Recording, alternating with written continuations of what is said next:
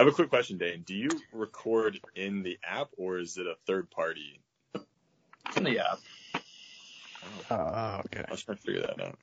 Okay, recording. No, that's not. Guys. Yeah, I don't know. Anyways, we are back. DMURBF. Rocky start, but that's okay because it wouldn't be DMURBF style. Your host, Dane McClain, Brendan Flasky, with special guest, Joseph Tominski. What's up? It's great to have you on the show, man. I'm excited. Good to be back. Yeah, it's definitely been a minute, yeah. So what have you been up to? Just hanging around inside, you know, the usual. I was going through your IMDb page, and you've done a bit of work. It seems like you've updated your stuff as of last month, it appears. Specifically with Heathen, and yeah, there's another one. I can't find it, but do you know what I'm talking about? Maybe it's just the trailer. I'm not sure what that might have been. It could have been because there's more than one cut. Oh, right. That might be what it was. Yeah, because there's a couple cuts out there. Yeah. So I'm seeing Heathen 2019 official trailer, Heathen 2020 final trailer. Yeah. Yeah, and then they're pretty different. Teaser trailer. yeah. They're all. Can you just run us through this? Yeah. So the first one, teaser's like a minute long or something, and that was done before anything was written, before anything was shot. Oh, okay. Everything like that. So that was just like an idea kind of thing, and then the next one was done after the first final cut that got sent into the first round of festivals.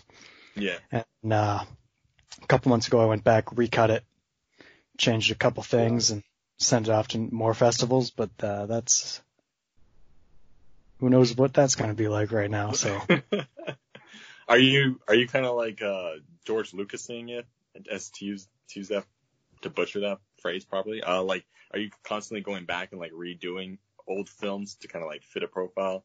Or if, like, maybe you just don't feel comfortable with the way things turned out, even though you've already submitted to film festivals, and so you're kind of, like, retweaking it, I guess? A little bit of both. Like, I straight up changed the whole style. It was like a totally different thing in the newest one, yeah, so, because we just went out there with nothing written or anything and just shot for 5 hours, and then came back, cut it together into something, and that's what. So it's always kind of evolving. Every time I go back to it, I'm like, I could do something different here or something different here kind of thing. So with the purpose of these films, it's not more so like storytelling, but it's about like evoking a mood or a feeling, like a visceral response from your audience? Yeah, it's all atmosphere, nothing else. There's anything, like, I don't think I've made a single thing that has a story. Well, like a traditional story, like 3 arcs, maybe like there's like any reoccurring characters, or maybe you're starting up a cinematic universe. Nah. Yeah, no, everything's. No. I haven't made anything with an actual story yet. I'm working on a couple, but yeah, no, there's nothing. Just looking at it right now, there's nothing I've done that has a story. Oh. What do you plan on doing, like continuing this, or will you ever dabble in storytelling, or? Oh, totally, yeah. Yeah. That's kind of the plan right now, because these shorts are good for little mood pieces, but if I want to make anything longer, I'm not going to just do like 3 hours of just walls, Just different shades of walls. Different colors, different atmospheres. Maybe throw some fog machines. There's this like 720-hour movie. It's not out yet, but it's, I don't know, what's it called? It's called like Ambience or something. It's coming out this year. Yeah, it's supposed to be December 31st, 2020. Runtime 720 hours. Is this streaming? Like, how do you watch that? I think you have to go to the theater. They're destroying the original negative. I don't know how that would even work. Dane, can you explain how a theater would set that up? I don't even know, man. 720 hours, that's like, Rent That'd be it out 30 for days. 30 days. 30 days, yeah. It's a month. Rent out a theater for 30 days just to show for one screening of something. Like, That's the Count. most expensive Do they- movie I've ever heard of. they And run all night Avengers. as well. Yeah. what's that? They screen it all night as well. I have no idea. They haven't, it's not out yet. But the trailer's 7 hours long. And it's one shot. It's just a beach. No way. Pretty Are you much. serious? Oh Yeah. my gosh. Very, 7 hours, Warhol. 20 minutes, sorry. Oh. Oh yeah, there's supposed to be a 72-hour trailer that never came out. Oh, it's 72. Okay, that's not as bad, but that's still pretty bad. A very seven- Warhol's Empire, right? Empire. Was it? What? Was it Andy Warhol's Empire that was like the same? Not as long as that, but it's pretty similar. It was just a static shot of the Empire State Building. Oh, yeah. I know what you're It's talking not about. quite as not quite as long. That's only 8 hours. So It's only 8 hours. Okay. Yeah. but That was there's baby steps. something interesting about it. I do Yeah. think like watching at least a little bit of movies of that scope is pretty interesting. Just to Oh yeah. skip ahead a few hours at times, just to like see. It's good for like background noise too. Yeah, You know, just- that is true. It's like just, but I don't know if I could handle making something like that and having to like process it, edit it, all that stuff. No thanks. Yeah, so talking like outside of the like artistic vision of the piece and the runtime, obviously, think about like all the technicalities that had to be implemented to run this whole thing from the ground. Like, you can't have a camera recording, even if it was plugged in. Like, you'd have to have like the biggest SD cards, or like you'd have to switch them out. I don't how would that even work. You'd have to create a system that you can Yeah. continually swap in SD cards, or just have like access to like a server, or it's like constantly being uploaded somewhere, assuming that there's no cuts. I assume. Yeah. But I- why would I- there be a cut? Just to still I think there are, but I'm not 100% sure. there are. Yeah, I don't know what this thing is, but there's this other movie called Logistics, Mm-hmm. and it's 857 hours long. 857. Yeah. Why? Like- I don't know. How would you export that? Just It would take, right? it would take a year. Like, unless you like gain access to like a supercomputer, but even Yeah. then, Even then, it would just take forever. yeah. Like, especially if they shot digital and then, or even if they shot film and then scanned digital in to cut. But like, that's a big no from me. I don't even know. So like you could technically just premiere it on YouTube live or something. Yeah. The 850-hour movie, and it. I You mean, could that's totally if do that. But like as far as screening it, right? Yeah. It's I guess with the internet you can do it quite easily. Yeah. But yeah, exporting it would be a pain. No doubt about it. Yeah. I know YouTube does the 24 hours. You know, you can, like, I've seen that. Maybe I've seen 50 hours, but I've never seen, I don't think they'll let you do like 800, 700 plus hours. There's no way. Because I feel like their servers were just, they're just running out of space. There's no way that's possible. But who knows? Maybe Dane, this can be your future pet project. You know? Yeah. A Make the little world's experiment. longest movie. Put it Yeah. on YouTube. We just talk all day. It's basically the group chat, but we're filming ourselves. What do you think? Pitching this idea right here, right now. I'm in. Yeah. The longest Okay. podcast Yeah, ever. I'm in. Yeah. It'd have to be like 2 months long straight. 2 months, yeah. I mean, we're in quarantine anyways. Like, do we have anything better to do? No. That's great. Okay, so getting back on track, Tominski. So, besides Heathen, I also noticed that you have a Pain and Sorrow short film uploaded on your Yeah. YouTube channel, Way Productions. Do you want to give us a little insight onto the development and creation and ideas surrounding that piece? All I'd say about that one is if you get it, you get it. You get it, you get it. Okay. Yeah. It's Yeah, if you get it, if you know what it is, then you'll immediately know what it is. But if you don't know what it is, you'll just be like, what on earth is going on in this? Yeah, and it'll give you a headache. Interesting. Oh yeah, because the strobe. Yeah. It strobes like crazy. I didn't realize how fast I put that on until I uploaded it and watched it the next day and went, wow, that hurt. But that's okay. I'm all good with that. I did watch Pain and Sorrow, and I loved the reference in it. Do you get it? I don't want to spoil anything, but yeah, the reference it's good. It's just an inside joke. Like the title is the description of the inside joke too. That was very cool how you did that actually though. Like you did that all at home in your apartment, right? Like no, that was at my mom's. Quarantine. Oh really? Yeah, that was literally just like there's one day I was like, I think I'm gonna do this, and then I did 20 minutes, and then 2 hours later it was on YouTube. Wow. Was that the fastest you've ever produced a film? Yeah, I think so.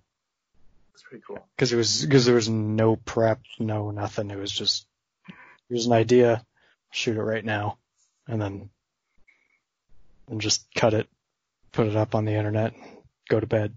That was like a 3 a.m. not asleep for some reason kind of project. I feel like when it comes to cinematography, you and I are completely different. Like I put so much time into like the pre-production and like the details. I spend like days just on like the smallest details. Like I can't tell you. Like I made like a hamburger commercial thing. I don't know, and it's only like 45 seconds long. But I think I spent like 2 weeks doing that. Oh damn. Yeah, that's not including the scripting and everything else. It was. Yeah. I mean, I enjoyed it, but like it's funny hearing someone come from like a completely different opposite perspective. You know, saying like, oh, I just shot this stuff and I'm putting it up. When I don't think I could do that. Like my approach is just so different. Maybe I'll try it one day, but I'd have to be like really inspired or like captivated. Like maybe traveling, it would be easier to do it. Yeah. Or like sightseeing. Yeah. I'll sit down and like be in the pre-production, like the basic story outline of something for like 5 years. But like then I'll just be like, oh, sweet idea, I'll go shoot that right now, and then that'll be that. That's incredible. That's how that stuff gets out quicker, because I just like, well, there's an idea, I'll do it. So are you sitting on a lot of ideas currently? Oh yeah. Like I got nothing to do but think right now, right? So I mean. Yeah, that makes sense. Yeah, there's a lot of stuff going through the brain. Nice. What about you, Dane? You got ideas flowing?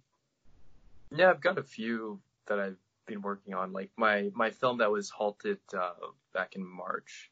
Robin, I have to finish the script for that, but yeah, it's harder than it sounds. Like I'm in quarantine, but I'm still just like drowning in schoolwork and other things. So I'm working. Also, it's like I'm trying to find the time, but I don't know when I'll get to the script finishing. But I also don't want to just half-heartedly finish it. Like I want to devote. Yeah. But it's a challenge because I was supposed to have that done in March, have it shot in March, and it would have been out by now. And it's just like, but it gives me more time to make it more interesting, I guess. Yeah. So do that. There's like third and fourth draft kind of things. Yeah, exactly. So basically, I'm just looking at it as a way to refine everything, and I don't know.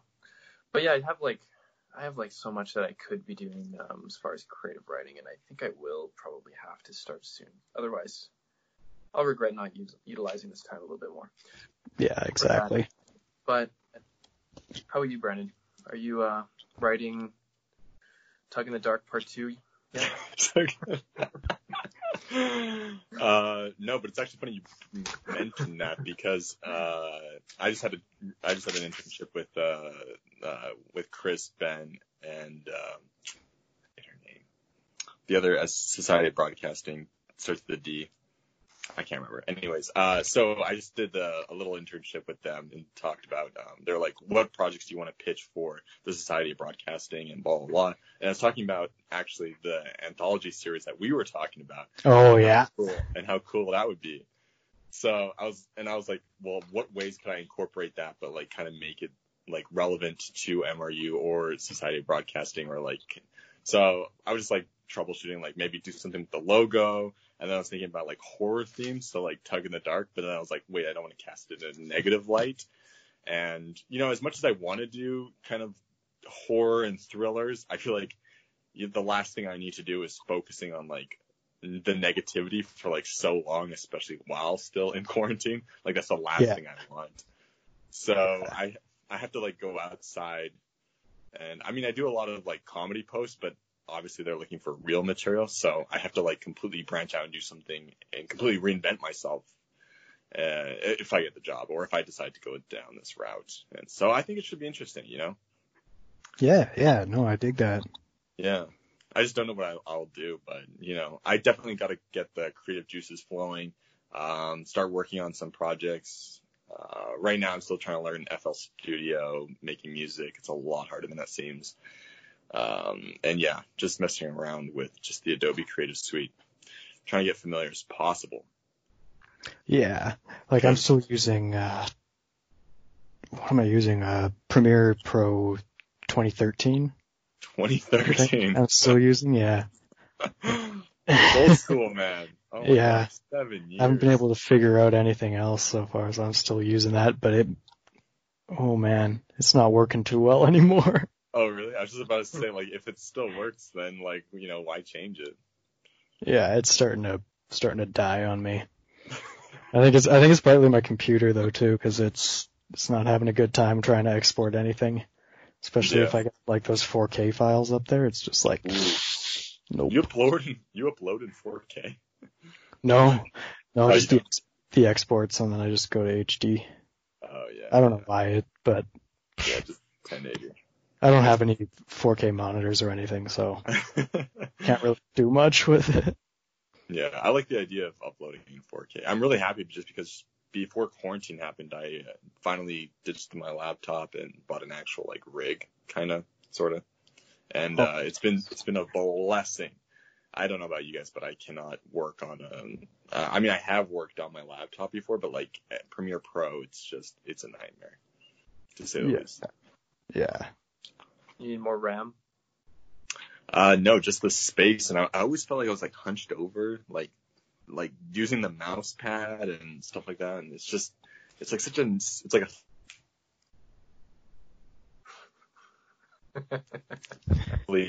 I don't have to deal with that anymore. I'm fortunate enough, you know, to upgrade, and I am taking. I have to use it occasionally, and it just reminds me of like all my hardships, and I'm so done with it.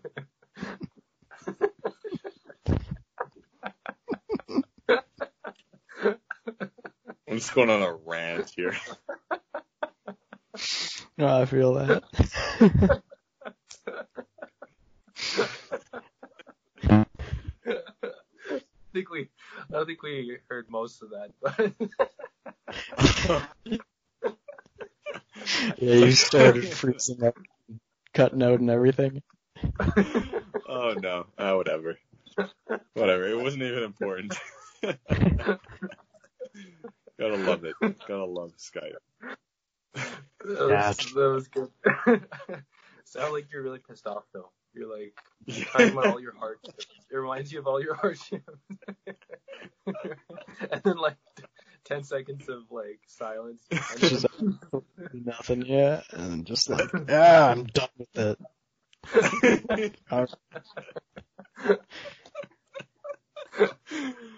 I don't think Skype can handle all this anger I have. It's just too much. It's too much emotion. But this isn't about me. This isn't about my equipment. This is about Mark Tyminski. So, Mark, I recently also watched your demo reel. Can you walk us through that? That was really interesting. Like the music choice and everything, I was just like, damn. I was like, where did you get this? Did you create it yourself? Do you have a friend? How'd that work? That was royalty free on YouTube. Royalty free. Wow, that's actually really good. Yeah. Just Normally have to it give the guy sounds- credit. Yeah, Yeah, it's normally normally- not that good. Yeah. Yeah. So I just gave the guy credit. I don't know if he even knows it's in there, but Yeah, I'm like, So they it's- always ask for credit, but Yeah. will they ever see this? Unless you're Oh, like specifically linked to like their Wikipedia or IMDb or fan Yeah. page or wherever they're operating from. It's weird. It's weird. yeah. Yeah, no, that video is just kind of pretty much, it's not even everything I've done in the last little bit, but it's the most up-to-date one there is. So it's just a little bit sample of everything, because there's a lot of different things that, like, there's differences between each clip in there for sure. Yeah, like the ballerinas as opposed to like the happy kids in the field, as opposed to the teepee made of sticks. That was really ominous. I was like, damn. Yeah. Pretty cool though. I really like it. Yeah, it's just A lot of your shots from everything. Yeah, there's 2 music videos in there, a corporate video, some original stuff.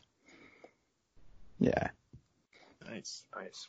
You were also just started a new music project too, from what I remember, like 2 months ago, probably, right?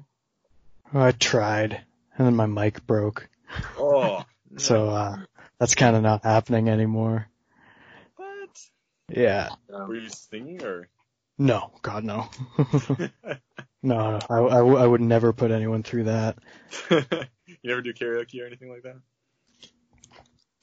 Depends. If you're drunk enough. Yeah, it depends on the amount of beer. 'Cause, yeah. Interesting. That's great. Not by choice. Maybe peer pressure. Yeah, maybe. Yeah, I don't know. I couldn't do it. Maybe. I don't know. Me and Dane, we've been asked to go to a lot of people's shows or stuff like that from a lot of Gamer BF guests where it's either karaoke or clubs where you sing or freestyle. And yeah, I don't know how I feel about that. I mean, obviously you're out of your comfort zone, but like I don't know if there's like limits to it where like how far out of your comfort zone do you feel comfortable? Because like someone just whips out their phone, like you're immortalized, you know? Yeah. Yeah, I mean, you're a legend on the like, internet. That one time, and it's like, Yeah. oh my gosh. You post that on, what is it, TikTok or whatever, and then Yeah. next thing you know, you're just famous. Yeah. Because I've had experiences like that, but just like within a friend group, like we go to someone's house and like a little bit of karaoke, and then they have those videos. But I can only imagine going to like a pub and like singing yeah. your heart out, and then it's just whoever has their phone out. Yeah. That's a nightmare. I love to see Dane do it though. He actually performed at Oh, Cypher Club. when was that? Yeah, Dane, when was that? I was in January, yeah. Yeah, I went for to support my friend from our program, Chris, and he had a music video he was premiering, and then it turned into Cypher Club right before the premiere of the video, and I got past the mic. I think Ben Goodman, he was like in front of me. It was going to go to Ben, and then Ben stepped out right when he knew the mic was coming his way, and it ended up in my hands, and I was like, I can't say no now, so. Yeah, I guess this is life now. I'll just accept it. Yeah, it was Yeah. good. Like I kind of like I rhymed about Brendan. I had a line about you in there. I shouted out a lot of people. Like it was quite nice, I think. That's sweet. And I called Ben my campus mom. So I mean everything checked out. I'm not embarrassed about it at all. It's true. Everything's true. I'd have to agree with it. I'd call him my campus mom, and I don't even go there. Yeah. I feel like he's more my campus dad though. I don't know. Yeah. Maybe not mom. I don't really He's very say my mom. He's very caring, like a mom though. Like he knows everything about me. He knows all my like. He just knows everything about me. It's very mom-like. So shout out to Big It's Mama very Ben. mom-like. Big Mama mom. Ben. Great I guy. wish he was Great guy. here, but he'll come to the next interview. And usually he bursts in when Joe is being UBF, Yeah. back in That's October. true. Yeah, that was That was funny. I don't even remember, like I barely remember that. I remember I had to be at work right after. And I remember for some reason I hadn't slept at all before. So I'd come from a 12-hour shift at work, not slept for a bit, showed up to that, and then went straight back to work for 12 hours. What? That's disgusting. Yeah, I don't know why I did that to myself. How do people do that? Yeah, If I don't get like at least 8 hours before a shift, I'm just not there mentally. I can't function. Oh, yeah. No, I'm like a 2 hours or none. 2 hours or none. Yeah. And if it's any more than that, then I'm not waking up, that's for sure. Oh my gosh. Yeah. You following that same routine these days? Oh, I have no routine right now. Are you still sleeping more? Yeah. I'm usually waking up right. You need it after all those 2-hour night. Yeah. You're playing catch up at this point. Yeah. Yeah. Yeah, I've been playing way too many video games and stuff too. That doesn't help. Interesting. Are video games influencing your cinematography? No. Completely separate. Yeah, just because. Yeah. No, it's a totally different thing for me. Because. Yeah, it would be fun. There's some games out there that have really good stories and really good camera work and stuff that's animated in there, but no. I'm more of a Lynch guy. I'll watch that and then have like 10 more ideas later and I go, oh, okay, that's cool. Better write these down. It's definitely dealing more in the abstract. Yeah. That's my whole thing. What did you think of Lynch's recent, it was like a short or something, wasn't it? Or it was, Oh yeah, what did Jack do? What did Jack do? With the monkey? Yeah. That was awesome. I love that. That's pretty awesome. He voiced the monkey, right? Yeah. Or at least that sounded like him. And like the human lips on the monkey and everything. I was so into that. I want to do something like that. Yeah. And then the chicken at the end is just like there, and you're like, what on earth is going on? I want to do like an interview with the three of us next time, and just we'll all be like monkeys. So basically, like the Snapchat filters. Better than that, though. Oh yeah. The David Lynch monkey. The David Lynch monkey filters. But similar idea, but yeah, a little bit better, a lot better. Yeah, that came out on Netflix. Did it actually? Oh, wow. Yeah, it was like on his. Sorry. And it's no longer available on Netflix? It should still be on there. Okay, I'm gonna watch it tonight, because I watched like some of it on YouTube, but yeah, I need to watch the full thing now. Yeah, it's hilarious. It makes absolutely no sense, but I know it makes some sense somewhere, which is why it's fun. I'm watching it right now. I don't understand. Yeah. Are you watching it with volume? Sorry? What? You're watching it without volume as well? Yeah. Okay. Oh, that will. Yeah. Probably ruins it. It's dialogue. The whole thing's dialogue. Yeah, that explains why I don't. I mean, I don't think I'd understand it with or without the dial. I don't know. Maybe. Probably not. I mean, I don't think you can. Yeah, I have no idea. David Lynch, he's an interesting guy. Definitely interesting. You can say that again. Yeah, I just finished rewatching all of Twin Peaks again. So that's it's been a good time. Nice. All 3 seasons and the movie. Wow. So you seem to be really into the abstract. I have to ask, like, I just thought of this right now, but, you know, I feel like, especially in the mainstream, these abstract artists, do you think there would be another David Lynch that could possibly, like, because, I mean, I feel like media always favors, like, the mainstream, right? And David Lynch goes directly against that grain. So do you think, like, there can ever be, like, another great, you know, abstract director who's up and coming, who can, like, successfully make it, you know, in today's landscape?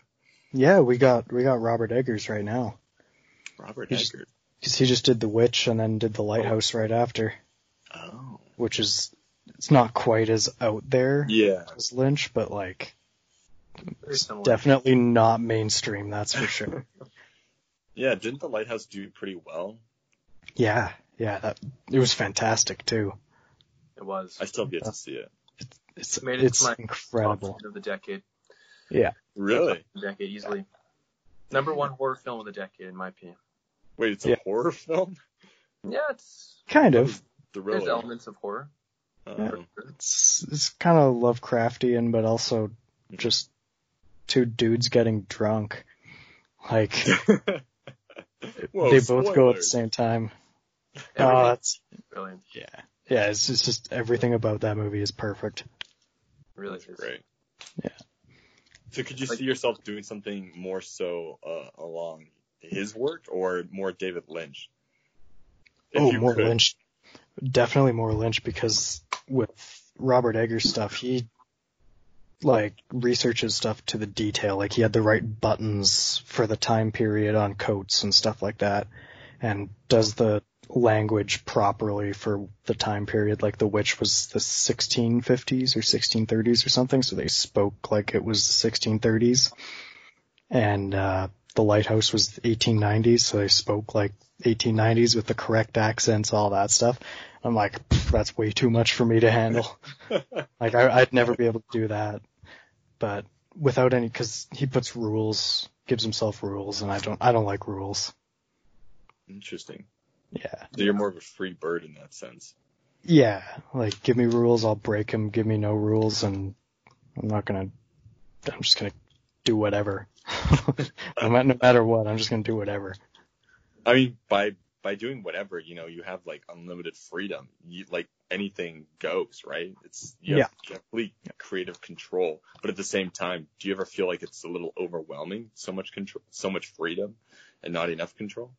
Sometimes, but then I think about what it would be like if I was working with a cinematographer and being like, but I want to light this and choose which lens to use and everything. I just want to do that. And then same with like if there was someone else being a camera operator, I'd be like, what am I going to do?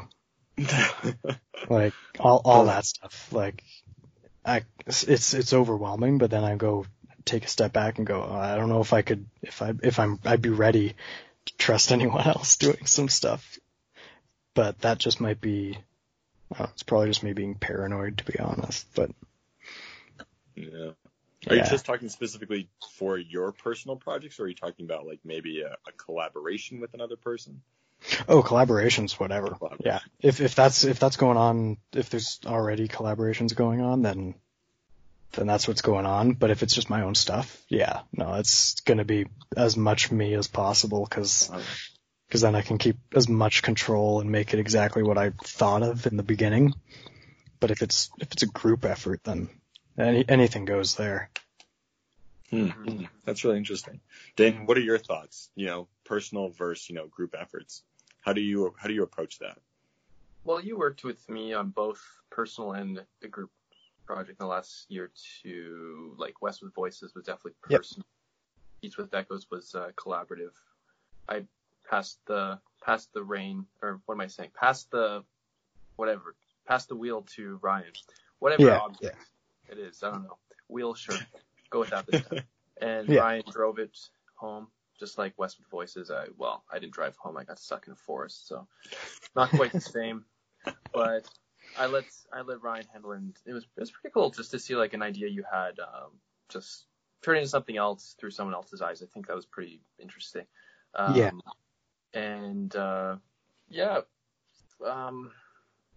Westwood Voices, that was definitely just like an experience. What am I saying? Experiment and an experience. Yeah, it definitely was an experience. Like falling down that hill. That's great. It was so slippery. Oh my gosh. I feel bad about that. That was that was awesome. That was a bit too icy that day, but yeah, it was awesome. we managed somehow. It was just like the perfect weather. Any colder wouldn't have been good. It had the winter look, but it didn't feel like winter. So that was nice. Yeah. The shots were beautiful, like the vantage points, everything. Like you guys nailed it. And I'll never forget like just driving and calling you guys on the Bluetooth, and it just felt so controlled. Like we were in a public place, Yeah. but it was very controlled. Like it was a great location. It just worked out. A few cars on the road, and it was just so fun. Like just putting yourself in the natural environment, and looking at all the angles you can work with, and I want to do more of that. Like honestly, that's the type of movie that you could do during this whole pandemic. Like most of those shots were fairly long shots from other cars and vantage points. So I feel like I wanted to write something again that we could even do just like being in two different cars. Like there's no problems being in one area together with the social distancing. So I feel like that could have been done this year even, or, in the next few months. So yeah, we could definitely do something like that. Yeah. Cause that was super fun. Cause when I go and shoot stuff, I tend to be with people who aren't like, they don't know the lens from the body kind of thing. So like I kind of end up having to do most of the stuff anyways. So going out there and with other people who actually kind of know what they're doing a little bit was pretty cool. It was cool. Yeah. I wish we could have done even more because it was just such a fun day. Yeah. And like it turned out exactly. Well, it never turned out exactly how you want it or planned, but it becomes better because it's like, okay, I couldn't have planned for this shot to actually happen. Like this is just completely just putting yourself out there and actually rolling the camera and just seeing what happens. And you're like, wow, I couldn't have written this into the script. I couldn't have written this into the script. And so you realize what you want is not always what is even like it's exactly what I wanted out of it, but it was like more than I wanted, which was amazing. Yeah. And Yeah. Like, it's really cool because that was a story that was like birthed from another friend and it passed on to me, and then I passed it on to Ryan. And it's just interesting just seeing how that happens, and I don't know, it's cool. Yeah. So do you think as a cinematographer you have to allow yourself like a certain amount of like creative, like unrestricted creative freedom, because anything can go, especially if you don't have like the budget to secure these locations to prevent like the public from interfering, and if you're adhering to like an actual schedule, and it's like a bigger production. So do you think like a successful production would utilize those accidents, I guess that you could call them, or do you think that like Stanley Kubrick's like, we're going to get the shot, it's in my head, we're going to do it as many times as it takes until I get it because I know what I'm doing? Or do you think that kind of lends itself to cinema in a different way, but equally impactful? Well, you can do both. I know that there's lots of people who will plan something super meticulously, like just bring it back to David Lynch. He plans everything. Like he knows exactly what he wants to get, but when he gets on a set, he just goes, "Oh, cool, we could try from this angle. Oh, that's better than what I thought it would be. Let's use that." But I know, like, Kubrick, I doubt he ever did that. I highly doubt he ever did that, because that guy was nuts. Yeah. I feel like you'd have to have such expertise or just, like, have such a vision that I don't even know how you earn that, though. Like, you have to prove yourself, be like, no, listen to me. Because I feel like James Cameron does it to a certain extent as well, especially when it comes to some serious money with his films. Yeah. And he's just like, listen, guys, I know what I'm doing. I don't care if you don't understand it. Listen to what I'm saying. Yeah. Well, and he doesn't give himself much room to experiment, at least from the way I'd see it, with all the, like, with the Avatar movies and stuff, because they're shot in a tiny room. Green screen, blue screen, so it's like, you kind of have to know exactly what your blocking is going to be, what's going on in the background, all that stuff ahead of time, right? Oh, yeah. So, you definitely you wouldn't be able to mess around as much. But I'll bet with stuff like Terminator and True Lies and whatever else he's done, lots of stuff. Probably did that. I don't know. I don't doubt it. Huh. It's always interesting people's approach, because I mean, I wouldn't say like one's better than the other because, well, art is super subjective, right? At the end of the day, so it's down to just personal taste, and I mean, depends on what you're going for, like whether the market wants or like whether you want, or maybe it's just a piece you're devoting to someone else, however that may be. It's always interesting to see the forms and the way these productions come about.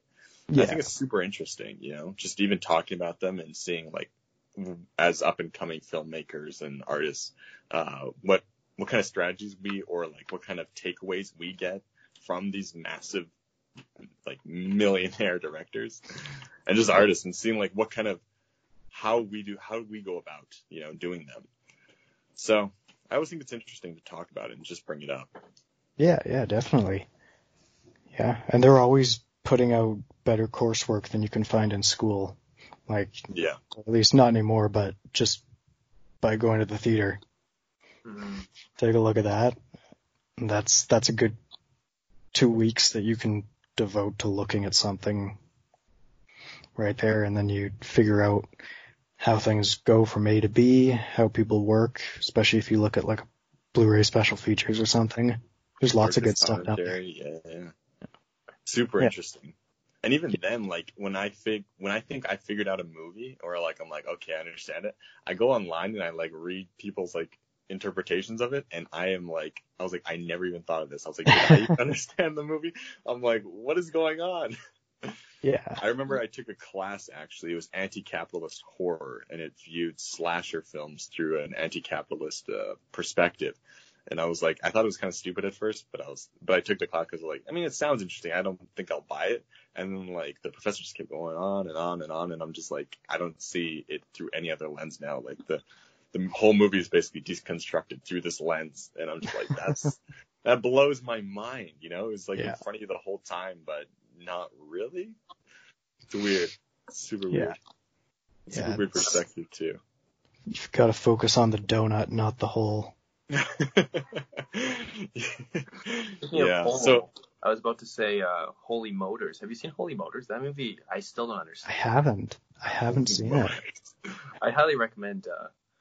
It's weird. It's so good though. It's so weird. Did you just watch that in quarantine day? Yeah, I watched it like a few weeks ago. It was one of those movies I just like. You just love the experience of it, but you don't understand. Well, I didn't understand most of it.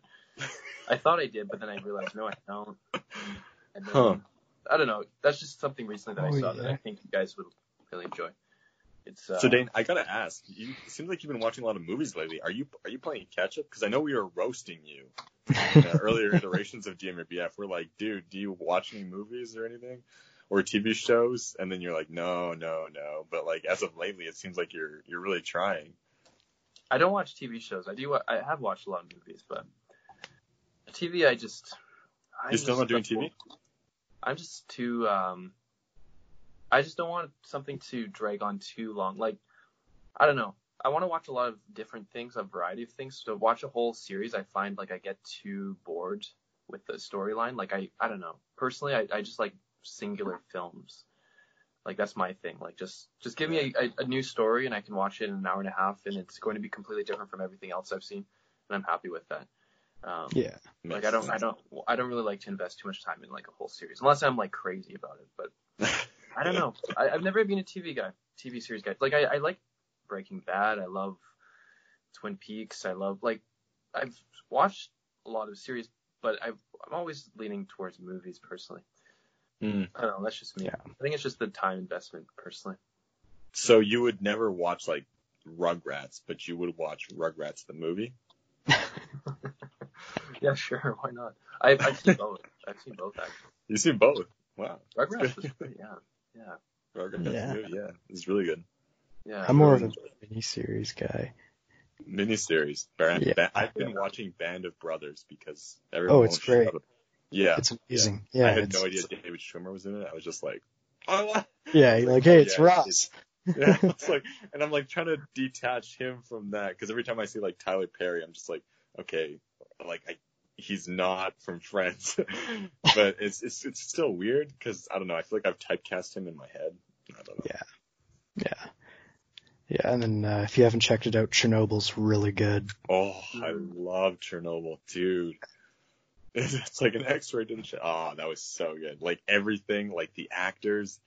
Oh Dude, yeah. It made me so frustrated. I was like, I have to pause it because this is getting to my head too much. Oh, great show.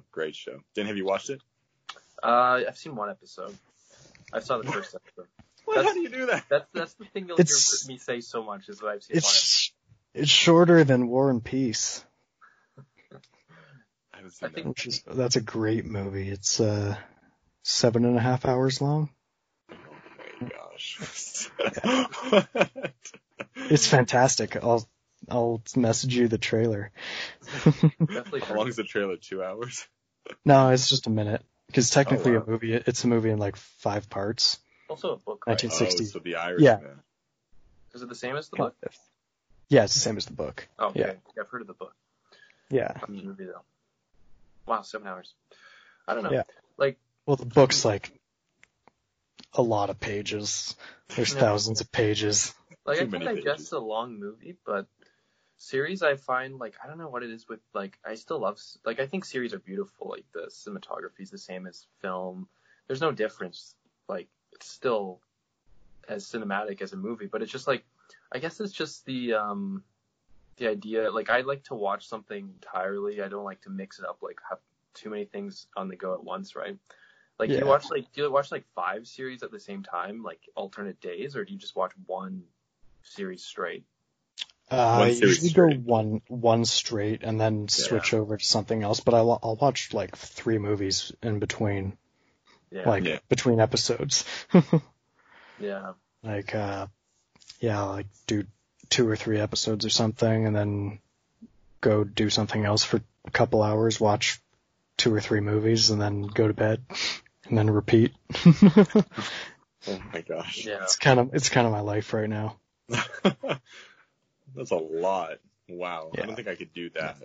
But I mean, yeah. If you're creating media though, like you have to be involved in media though. That's what a lot of writers say, you know, like if you want to be a good writer, you have to write, and not only do you have to write, you have to read a lot, you know. I mean, you can be really great, but it doesn't matter because I think at the end of the day, we all borrow ideas subconsciously from one another, but we just adapt it through our own perspective. And then we kind of present that narrative however we want. But at the end of the day, like it's influenced from something or someone. Yeah. Because like I've also heard like there's nothing original anymore. Like it's all been done. But every time I see David Lynch, like, is that true? Like, yeah. I don't know. Maybe. Well, yeah, the talking monkey. I guess you can be like Air Bud or, yeah, who knows? It's kind of a romantic comedy. Romantic comedy. Yeah, it's a bit of a rom-com, romantic drama, mystery, something. Yeah.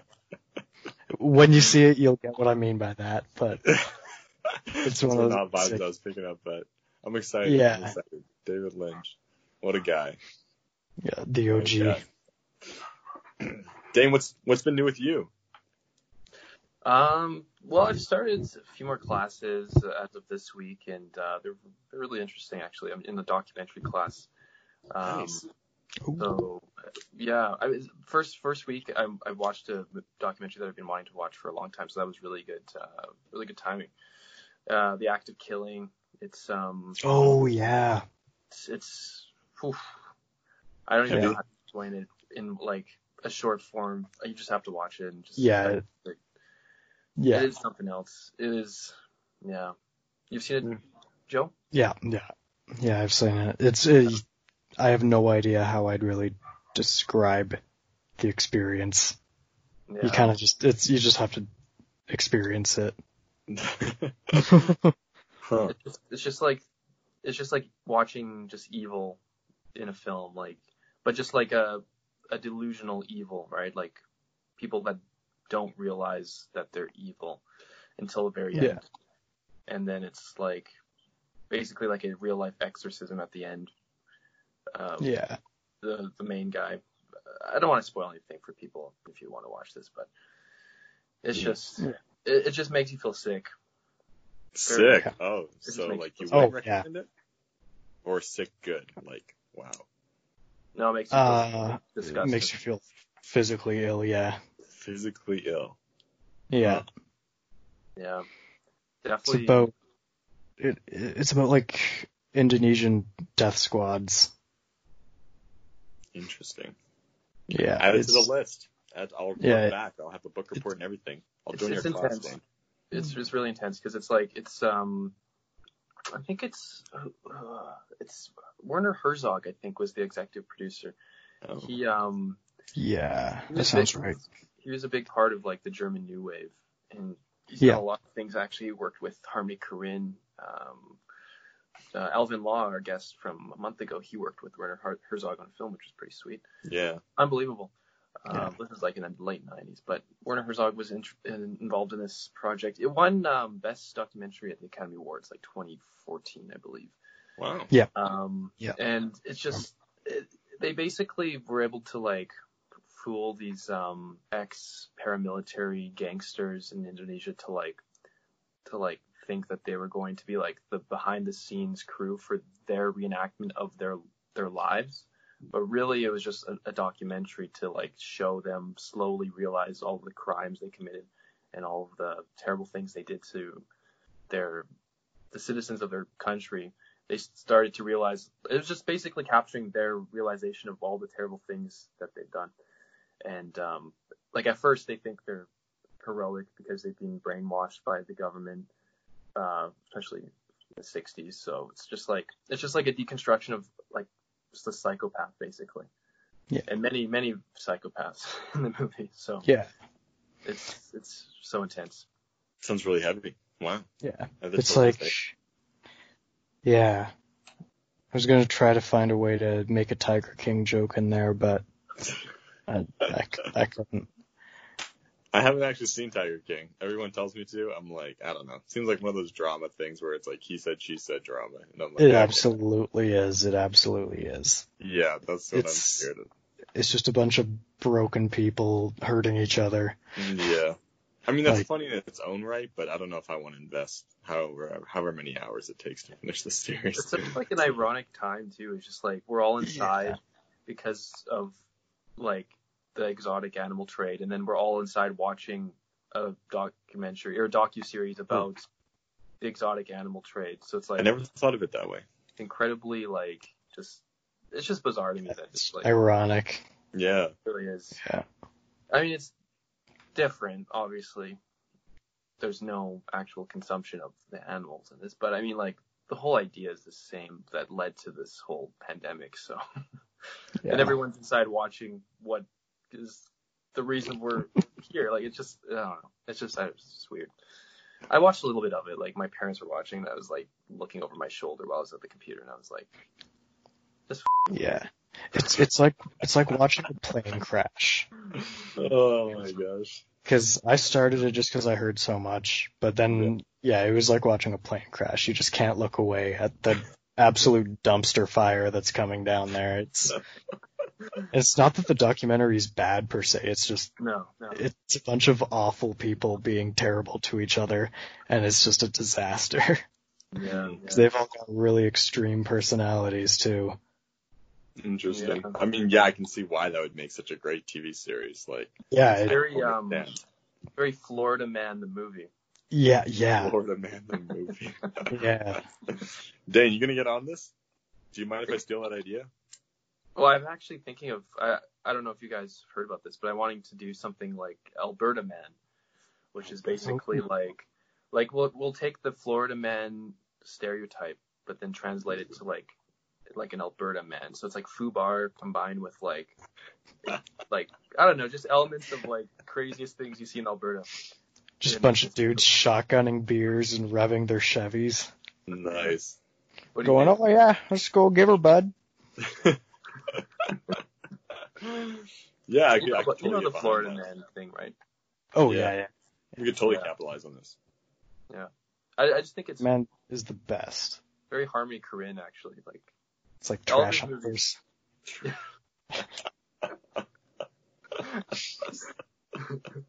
I can't believe I've actually seen that movie, and like I can't believe you guys didn't tell me about it.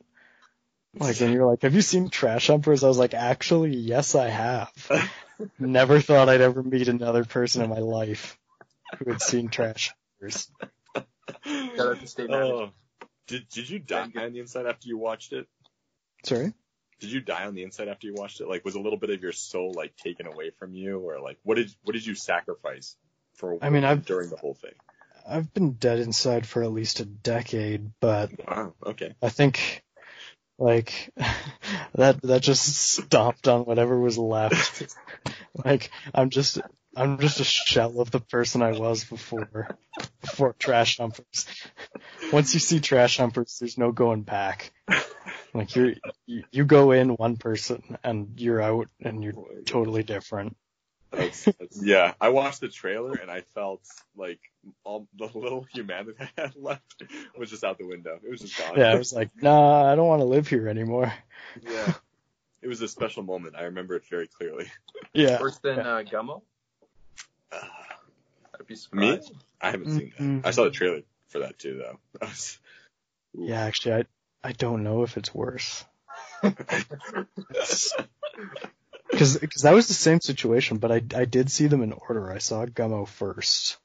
But I think I was just more confused at what it was.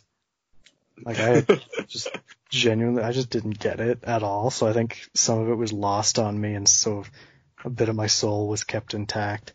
And I haven't seen it since. I've only seen it the one time, and it was probably 6 or 7 years ago, I think. So you're saying Gummo was lost on you, but Trash Humpers wasn't? Did you understand that movie then? No, no. No. It was beyond weird, but I understood what Harmony Korine was trying to do to me. And, well, I didn't understand it, but I think I knew what it was. And it wasn't pleasant. Yeah, he really just assaults his audience. He doesn't care. Yeah, him and Gaspar. Oh, Gaspar. Yeah. Oh, have you seen Climax? Experiences I've had.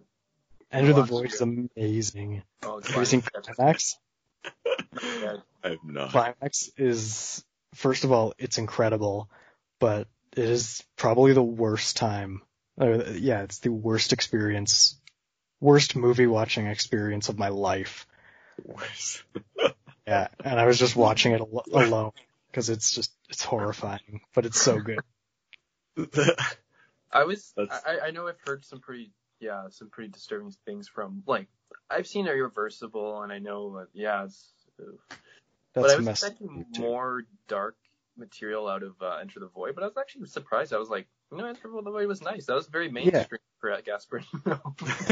Yeah, well, I mean, mainstream for him is like, it felt easy to digest. Like, I actually enjoyed it. Yeah, it's not as... Climax is pretty easy to digest. It's just hard to watch. Yeah. Like, it's difficult to look at it. I think Gaspar knows kind of like... I think I don't know, like, maybe for, like, North American cinema, like, he's too raw, but really, like, when you watch a lot of, like, French movies, like, European movies, like, he's really not that different, really, but... Yeah. But I think it's a matter of time before people get onto him. Like, I think he'll be like a cult. He already is, but I think people here will really know his stuff a few years from now more. So yeah, I hope so, because he's great. He's great at what he does. He's really good at his job. Yeah, it, like, divides the audience, but it's like, it's really, like, every movie you see of his is like a statement. It's just like, wow. Yeah. Okay. That was super original. Yeah. Like, very original every time. Like the ending of Enter the Void, I'm just like on the spoiler spree. I'm just like spoiling everything. Thanks, Dane. It's like I just keep talking about like endings of like things no one has seen. Like, well, you guys have seen most of these things, but like our audience probably not.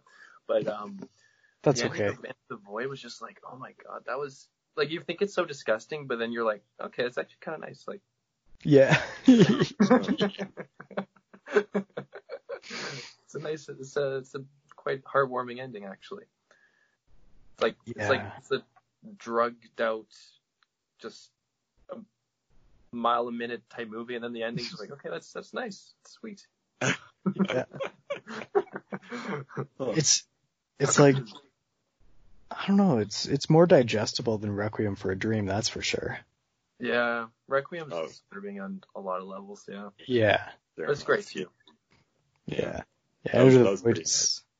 Yeah. Under the Void is kind of like a Matthew McConaughey type feeling going on the whole time, for me at least. Like, that'd be a lot cooler if you did kind of Matthew McConaughey. Like, that was the vibe I was getting. So like, I don't know how to explain. It's just, you feel, well, obviously it's first person, but it's just like, it's like a video game basically. Yeah. It's like the most video game like movie. Trips you out. Yeah. It hurts in a good way. Like you want to like turn your head. You'd imagine the camera would move in that movie by like just turning your head in real life. Yeah. Like you actually feel like you're just like there, like you're just like in the character. Brilliant. It's really good. Like I felt like at first I was kind of like oof, because like the blinking is so constant, right? Like the flash frames of black kind of starts to bother you in the beginning. Personally, I was like, I don't know how long I can watch this just like constant blinking. But then just after a while, you just like start like it just you end up like blinking at the same time as the movie or something. Yeah. Like you just like you just forget about it. Kind of. It's so weird. Yeah. You need to watch this. So is it akin to like hardcore? What's up? Sorry, we missed that. We lost you again. Oh, is it akin?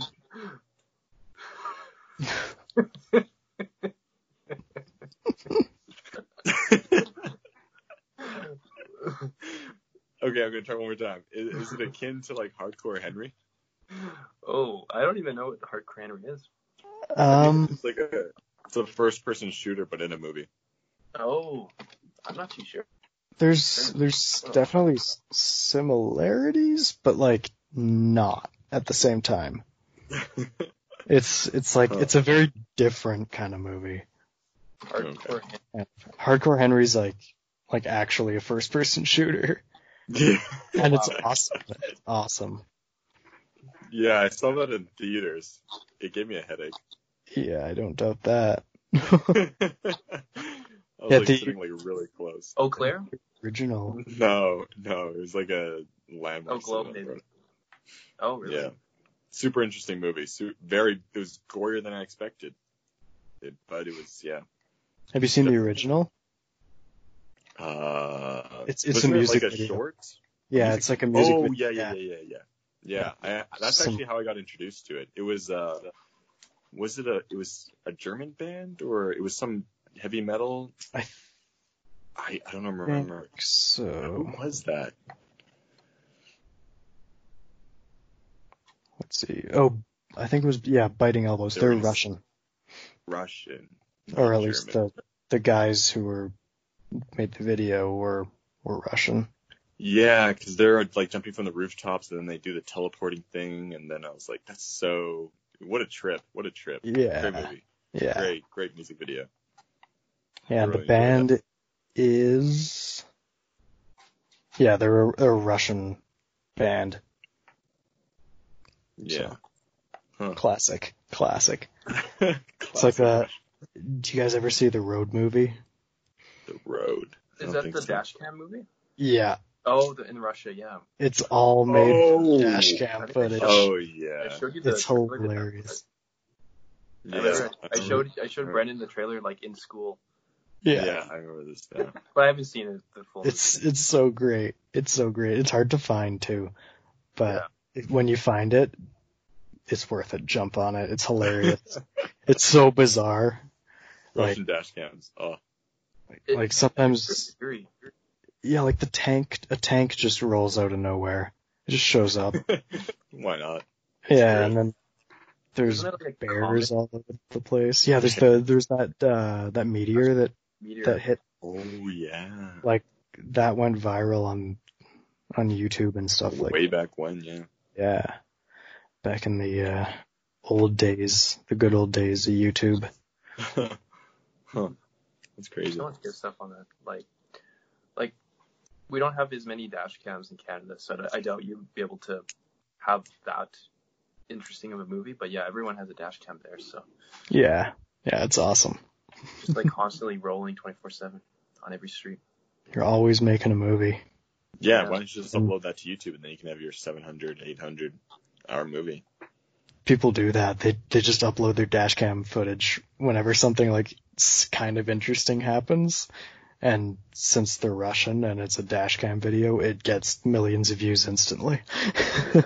I binged the compilations so much. They're just like the crazy. Like I love the one where he just like he goes too fast around the corner, he hits the side railing, and then he just goes in the water. And then he's like, oh, and he's like totally calm about it, talking to his friend, and then he just turns on the wipers, and as his car's going down the river, I'm just like, what? He's just like, he's not even phased. He's like, yeah, this is. He's like, shit. It's great. I'm just like, wow. Some people, their lives, oh, it's beautiful. Yeah, they're living life the way we all should. Yeah. Without a worry, honestly. Yeah. Oh man. It's great. Yeah. We are at an hour 6 minutes. That felt Cool. shorter than that, but it goes by fast. Damn. Wow. I mean, there's no limit to how long our episodes can be, so we can go for another 20 hours if you guys want. 20 hours, might as well. 20-hour podcast. I'm down. Hope your phone can take it, Dane. Oh, I don't think it's saved onto the phone. Like, it just saves onto the Skype, so you can literally just roll forever. Oh, no way. Wow. What? This is how we're going to achieve it. I mean, That's so cool. Ryan Yip, the new station manager, might be a little bit annoyed if, like, he has to upload the 20 minutes file, or 20-hour file. But That's not our problem, so what do we care? Yeah, exactly. We'll fix it in post. We'll fix it in post. Dane's favorite thing. Yeah. Don't worry about that. We'll fix it in post. Yeah. How much of stuff that we say will get fixed in post actually gets fixed in post? That's the real question. We said that a lot during Easter Egg Echoes. Just the credits. Yeah. No. Yeah. Nothing else. Like the Well, I mean, we didn't really have to like do too much with East with Echoes. Like Ryan was, he had a great vision with the dream sequence, or not the dream sequence, but the hallucination. That was pretty amazing. Yeah, that's cool. That was really cool.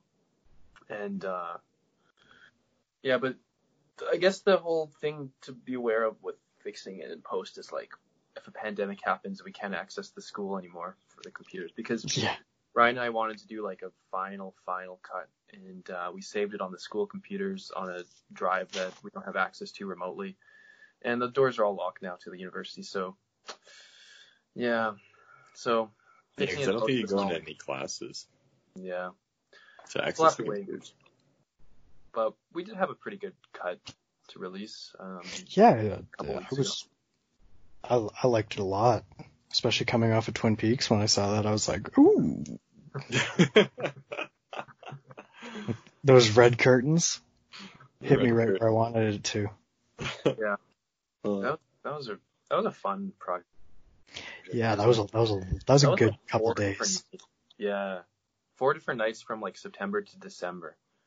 And it all feels like in the movie like it's the same moment, same 7 minutes. I don't know how long it is, about 7 minutes. And same day. But yeah, like some of the shots were just like test shots that ended up making the final cut. Like, and I look different in them because I was like, I've been growing out my facial hair since then, probably September. So it was like a gradual process from September to December. So there's little things that I would notice that I look different, but I don't think anyone else really noticed, which is good. Yeah, probably not. And now I just spoiled it for everyone, so now everyone will notice. Whoa, I'm gonna go back. But yeah, there were some little things that were slightly off. Actually, yeah, I'm gonna take a look at this. Yeah, but I mean, it's hard. It's hard to look the same for 4 days across 3 months. Like that's just, you can't. So yeah, that's true. Yeah. It's hard. Like even if I was trying to match myself to a T, I was worried because like if I was to shave, to trim your mustache, because there's a close-up shot of my facial hair, and it looks longer in one scene than the other. But like, even if I was trying to match it from previously, I'd screw up probably, and I'd end up like shaving it all, and then that's even more noticeable. So it's like, you realize like the makeup team for any film, huge job that they have, because I mean, you don't really have that with student films. Oh God, no. So No. that's a whole other thing that most films really rely on. It's just like keeping everyone looking the same for like the whole process, because it's harder than it looks. Much harder. Oh yeah.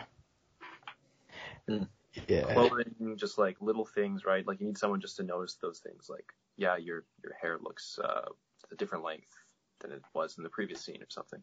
Because that ends up happening like in movies, right? Yeah. I see.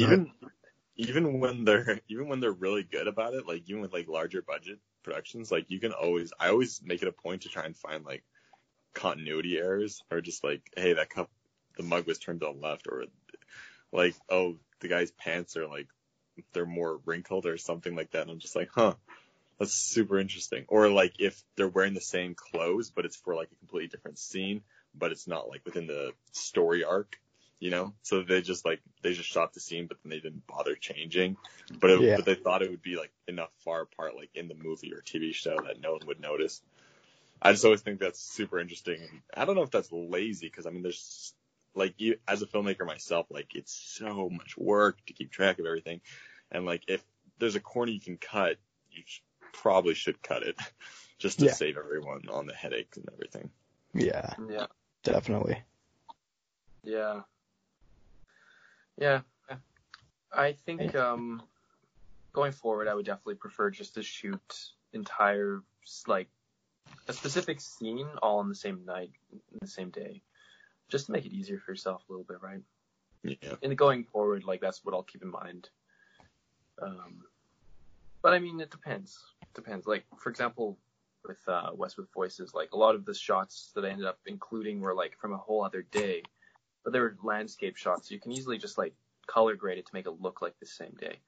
Yeah. Luckily, there was snow on the ground both days, so you could easily fool people. But if it was like living where we live, one day could be 3 inches of snow, the next day it could be like summer. So that's the hard part in a very like seasonal location. If you don't shoot all your scenes when you have to, like, you could be waiting like 8 months before it looks like that again, or longer. It's too much. That's the thing I think Canadian films would have to deal with more than like, say, well, anywhere closer to the equator, you don't have to deal with that problem as much. Yeah, because it's always nice. Yeah. It's never garbage outside. Yeah. If anything, it's just the mosquitoes you have to worry about. Yeah. Yeah. Here it just drastically changes, and so as far as like, that was going to be kind of the next thing I was going to talk to you about, Joe, with like Canadian film. So like you were about to move to Vancouver right before the pandemic, and you're probably just like eagerly waiting for that to come up again in the next, once it's safe, right? Yeah. But I just find it interesting, like the lengths Canadian filmmakers we have to go through to make it. Like, it's obviously, we have a good film industry. No knocking on our film industry at all, but it's obviously much different when we're in the shadow of like the U.S., right? So, what kind of was it just because like a job opportunity came up in Vancouver, or have you always kind of felt like that's where you need to go to make it work? A little bit of both, because Calgary's not really the best place to be. Vancouver and Toronto is where you want to go. So an opportunity showed up in Vancouver, so I took it. But, you know, now we're all stuck inside. Yeah. Bad time. Yeah, so it was just bad timing, and that'll all happen again soon. Yeah, like the industry's like basically shut down. But as soon as it's open again, like for sure everyone that's already been hired will be there and things will be rolling once again. But it's just like literally shut down the entire film industry across the world. It's incredible. Yeah, because like crew sizes and everything, right? Yeah. And they're so international because producers didn't want to travel up north and stuff like that, so we had to shut down a bunch of our stuff. Mm-hmm. Like, we've probably got, let's see, what day is it? Like 2 months worth of commercials we have to shoot now. Oh wow. Yeah. And we'll see how long that goes for. Yeah. So it's going to be pretty nuts and busy when everything gets back up and running. Yeah. And it's probably going to be skeleton crews and stuff like that too at first. So yeah, it's kind of a weird time to be doing anything. Yeah, literally anything. Yeah. Yeah. It's just like the whole world is just basically like nothing, like we're still living our lives, but it's such a different version of our lives. Yeah. It's really weird. Yeah. But I was watching a lot of Canadian films in the last 2 months. Probably saw I did my favorite Canadian films of the decade list a month ago. A lot of Xavier Dolan, a lot of Denis Villeneuve. I think those are probably the two best in Canada in the last. Oh, Cronenberg. Oh, last 10 years. yeah, 2010s. But Cronenberg kind of, I don't know what he's made in the 2010s. Cosmopolis wasn't too bad. Mm-hmm. I didn't mind it. Yeah. I think like the most featured directors on my top 10 list, number 1 was Xavier Dolan, number 2 is Denis Villeneuve. Well, they're about the same. And then a lot of like co-productions that are like American directors, but it was like a Canadian producer. Oh, yeah. Like Room was an example of that. It was like, I think an American director, but it was produced by Canadian. There was some Canadian production. It was filmed in Canada. And then like, then I had troubles lumping in Scott Pilgrim versus the World, because that's like, that's the weird thing about Canadian cinema is like that's been adopted into Canadian cinema, that movie, because it's shot in Toronto. It's obviously Toronto. Canadian actors, Michael Cera, but there was actually no Canadian producer, no Canadian director involved. But then it kind of just by default it becomes like a Canadian film because of the actors and the location. So just like that was a really challenging list. Is there's so many good Canadian movies, and I think like we have so many amazing filmmakers, but it's like, for example, you can include like The Revenant, obviously that's filmed in our backyard, but it's not a Canadian movie. Yeah. There's no Canadian money involved, really. It's like an American-Mexican production, right? Yeah. No. Where is he from? Alejandro Inarritu.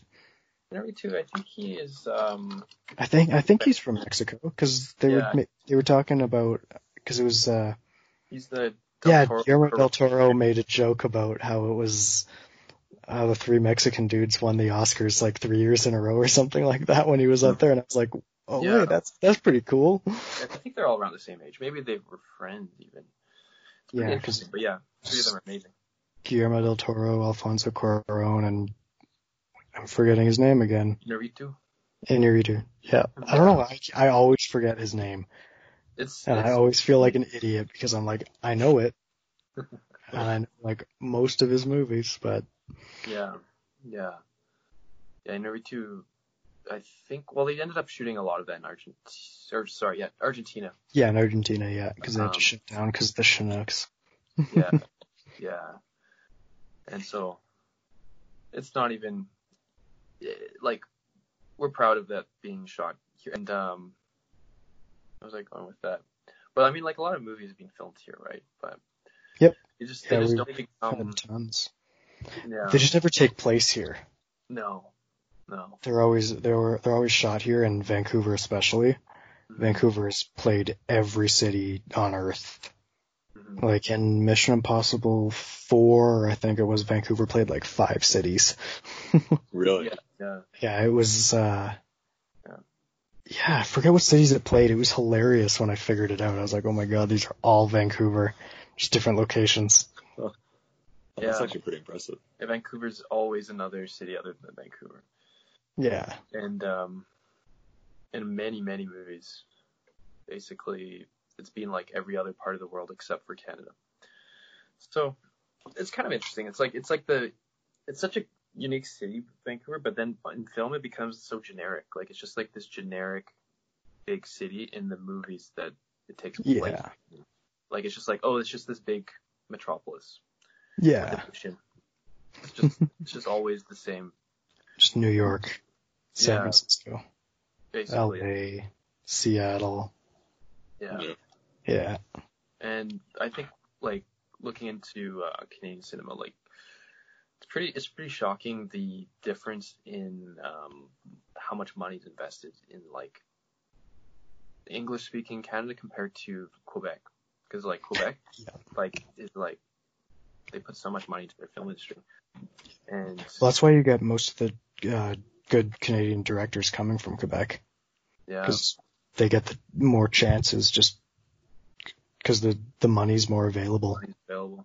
Like Xavier Dolan, like I think he's easily one of the best directors under 35. Like if not the best, if not definitely. the best. Him, Robert Eggers, like.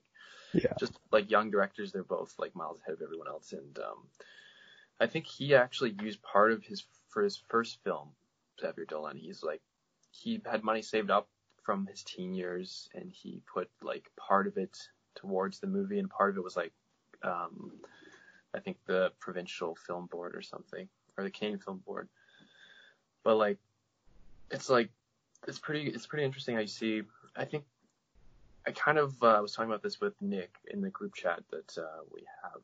Like, there's like prototypes to like being a Canadian director. There's like the directors that are like they have to go to the U.S. to break in, and they come back, and then they stay here for a bit, maybe make some movies on both sides. Like Denis Villeneuve does that. He lives in Canada, but he works mostly in the U.S. But sometimes comes back and makes movies here. Yeah, like anime. Sometimes he brings his friends. Yeah, exactly. Yeah. And it becomes like this really interesting combination of like it's a Canadian movie, but with like an American star in it, like Enemy with Jake Gyllenhaal. That was super interesting. And it was a cool low budget movie. Yeah, and like obviously set in Toronto because it just like totally just shows every landmark all the time in that movie. Yeah, and you can't mistake it for anything else in the world. But oh, friend's gotta go. But yeah, freaking dog. Like, and then there's like there's just so many prototypes, and it's like there's only a handful that I counted that I'm like able to say like, okay, this person kind of falls into that, and you kind of like categorize everyone and every director, but like I think like Canadian directors, they have to either go to the US or like just like find a way to like I don't know what the Fubar directors are doing now, but they were able to tap into like I'm not sure the local scene really, and that movie's big I think in the US, but it was bigger in Canada I think. Yeah, it was pretty huge in Calgary. Yeah, because it was like all here and the skylines in it and everything. Yeah, and it's like makes a lot of reference to Calgary throughout the movie. Yeah, they're breaking the transit stops and stuff like that, smashing stuff through there, the glass bus stops, smashing what did they smash through there? Away with that? I have no idea. Did they pay for that? Like, obviously that would not be approved. They must have, or they just did it. They might have just given her. Yeah, just like we'll pay for it. We didn't know, or I don't know. That would be like intent to destroy public property, private property. They made probably enough money. They probably could have paid. Yeah. City, but paid it back. So you're saying I can go out with like a crowbar and just destroy whatever property I want, assuming that's not like individual private, and then I just have to pay them off. They'll be cool with it? No, they probably wouldn't be that cool with it. They'd probably be mad. How much did Fubar make? I'm pretty sure it made its budget back, because I don't think it had much of a budget at all. Like a $10,000 movie. A $10,000, really? That's doable. I mean, that's still a lot of money to like me, obviously. Like that sounds like a lot of money for a 23-year-old for sure. Yeah. Like, I mean, pulled some money together between a crew of people. That's actually, you know what? It'd be pretty doable. Yeah, but still kind of scary to even put that kind of money into something. Like, I don't know. It's like, that's the thing I'm like thinking about as far as like making bigger and bigger films, is like, when will people expect me to actually, put some money into my projects? And it's like, you need to know there's going to be like something that'll come out of it. Otherwise it's kind of nerve wracking. Yeah. Unless you just have that money to blow, but. Yeah, Tommy Wiseau. So obviously, like, you kind of have to do that as a director, producer eventually, but that's a big thing to take on. So. Yeah, and like finding equipment, stuff like that, if you don't have the money to rent or don't have the time to rent, or the rental shops are closed. Mm-hmm. Yeah. Like right now. It's sad. Yeah. Sad for me. Yeah. But everything's like any sort of like shared thing right now. It's just, I was relying on shared spaces. Like I did all my editing at the university. I did anything I needed to do. Like, I need a photo for like a headshot for myself. Okay, I'm going to go to the studio at Mount Royal. I need to do anything, like anything that I needed. I just go there, and like you pay for it as a student. But then now I don't have anything at home. Like I don't have anything I can edit on really. No high quality audio equipment. So I'm just like saving up right now to try to buy that stuff. Because now you realize you need a home studio. You just need it today. Just need it. The next year we'll probably need it. So. Yeah. Yeah. When I was going through the program, even then I realized that I wouldn't have all the access to the equipment because we didn't have that many computers or that actually ran or that were actually good. The few that we did have, and in isolated rooms. So I think after like the second year, I was like, I can't do this anymore. And then that's when I started putting all my projects on my laptop. And then I was like, I can't work on my laptop. And so then I had to buy my rig, and now the quarantine hits, I'm like, this is perfect. This is, yeah. So yeah, it's always nice, like having access to like the library and having access to like these public places like MRU is nice to have, but it comes at a cost at the end of the day because you never know when that can be taken away or if they're just all used up or just busy, and it sucks because then you're like, well, what do? You're out of luck. But if you build your own rig, it's not like $20. It's like I probably put like a good chunk of money into this, a bad amount of money, and I mean, yeah, it was worth it, but that's still a lot of money. Yeah, I could be used to spending it somewhere else. So yeah, it's kind of hard figuring things out. Like laptops are expensive. Yeah, just like Adobe Premiere Pros and the software. It's not It's not cheap. Yeah. So yeah. It's getting a camera, lighting equipment, the lenses that you could have one lens and that's great, but can you produce an entire film on just one lens? I mean, you probably can, but but I wouldn't recommend it. I wouldn't want to do it. It wouldn't be that fun. Lenses are so expensive, even if your camera body's great. It's amazing. It's so expensive. Yeah. You can have you can have like a subpar camera body and amazing lens, and it'll make all the difference. As long as you know how to use it, yeah. Yeah. Then that's honestly what I would try and do first and foremost. But yeah, it gets pricey really fast. So unless you have like a sugar daddy or sugar mama, I wouldn't recommend it. I would recommend that. I need to get me one. Yeah, I don't know if Dane's hiring at the moment. I guess like you could maybe file this into your taxes, like you are paying Joe Tominski to work under you, literally and figuratively. Maybe, I don't know. Yeah. You could work. Probably something about this. Why not like Quentin Tarantino or someone that actually has money? Come on.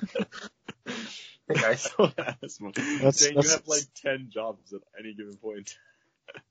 Just for school. Right. School's like, 95% of what I make, so, yeah. Yeah, that's gross. I don't like to think about that. Yeah, it's an expensive world. It's a very expensive world. Yeah. To do anything, it's just roadblock after roadblock. But you just have to find ways to do it. Like the FUBAR director, that's pretty inspiring to me. Just like Yeah, and they made it Kevin work. Smith with Clerks.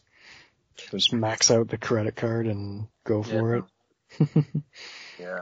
That's such a big gamble, though. Risk versus reward. Whew. That's scary. Yeah, and I it don't paid know. off for him somehow. I don't know. Worked out. That was pretty cool. That actually worked out. Yeah. I wonder how many times it happens, though, but you don't hear about this story, you know?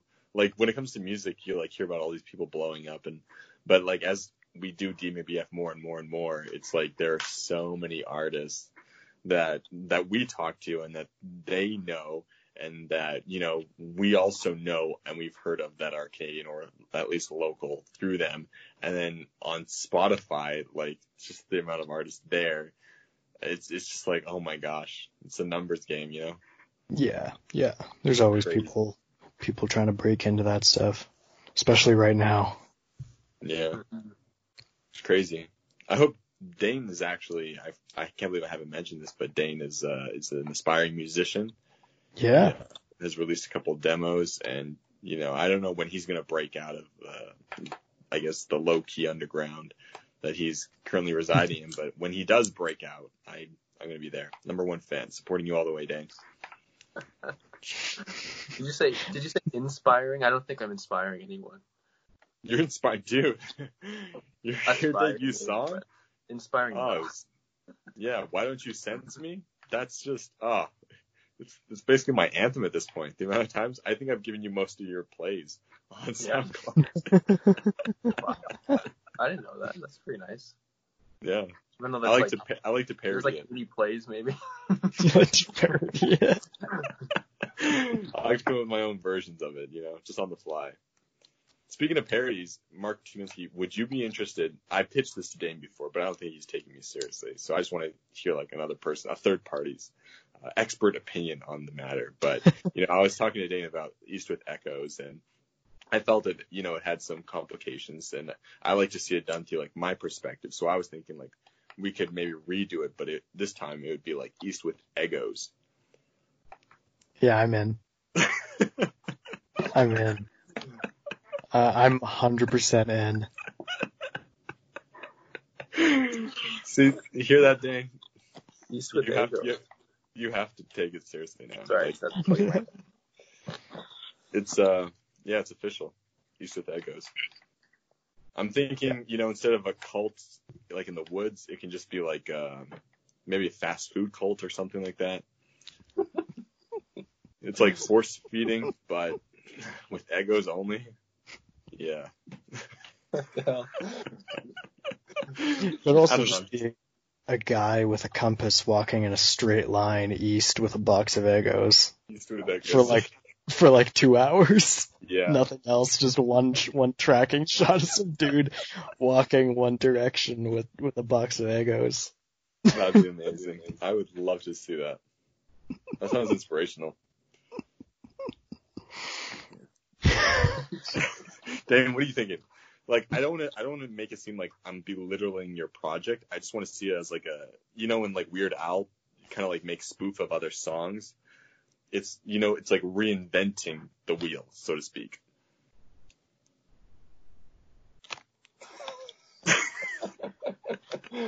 I mean, you're the master of food stuff, so.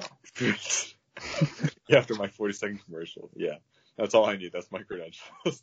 Yeah. Yeah. Whatever. I believe in you as far as food goes. As far as food goes. Nice. Food goes a long way. We got to make this happen for sure. East with Egos. Yeah. We have to make the Socialist too. The social. Okay.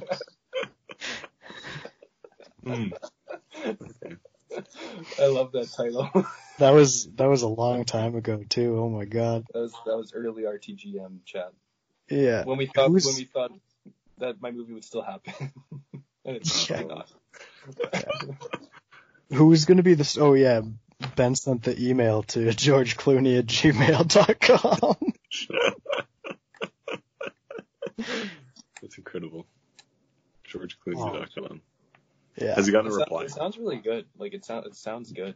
I forget what that story even was, because it was just jokes about the American, Yeah. and then it just turned into it being called The Socialist. Did it even star George Clooney in that one? I don't know. I don't even know. I mean, that could be, yeah, that sounds like it has potential, you know, like your debut, your full-length feature film is a politically charged parody. Yeah, politically charged parody of a really slow and honestly quite good spy movie. I actually quite like The American. What do you think what would the movie be like? I'm trying to imagine, like.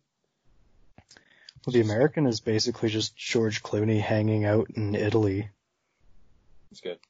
Doing George Clooney things, or? Yeah, Like, yeah. pretty much just your typical George Clooney things, and then whatever those are. yeah, that movie feels really long though. It's only like an hour and a half or something, but it feels like 2-3 hours. Is that a compliment or is that a diss? I don't know, because it was really well made and really well acted and everything, but my God, is that thing like the definition of a slow burn. Wow, that's impressive. And like my favorite movie on earth is the movie where 3 Russian dudes wander around the wilderness and recite poetry for 3 hours. Wait, is that what's that guy's name? The director's name? Tarkovsky. Tarkovsky, yeah. I was gonna say Starvanovsky or something, but I think that's not it. I don't want to be wrong. That is that's not Ivan's Childhood, no. Oh. Wasn't it? What's Stalker. The one? Stalker. Sorry. Stalker. Right. Yeah. It's so good. Dive into Tarkovsky's. Oh yeah, you should do it. I definitely need to. Go on the Criterion channel for streaming. Because it's like the same price as Netflix, but you get like most of Criterion's library. Yeah. So you can go through That's a good deal. like pretty much everything. It's great. And everything's like super high quality restorations from original negatives, all that. It's pretty good stuff. Wow. Or at least like closest to original negatives that they can find, kind of thing. Yeah. I did watch like a documentary, or like a 5-10 minute video about Tarkovsky. Not quite documentary, but yeah, pretty intense life. Yeah. Personal life. Yeah. Yeah, I've got a bunch of his books. It's Tarkovsky. very, tortured artist, I think, in a lot of ways. Yeah. Yeah. Especially after he got kicked out of his country and everything. Yeah. Very similar to Jodorowsky kind of. Yeah. Same sort of just very bold filmmakers in a time of like oppression, you know, they had to do everything to even make these movies, like just sacrifice so much. Jodorowsky, basically, same sort of idea. Yeah. Yeah. I still can't believe I found that DVD box set of all those Jodorowskis. Oh. Yeah. How much did that run you? It was like $60. Wow. That's actually not bad. Yeah, it's got Found We Liz, Holy Mountain, El Topo. Like it's got everything you'd want from Jodorowsky. Wow. Where do you even find that? Video Game Trader. Video Game Trader. No way. Yeah, they sell Criterions and stuff there too.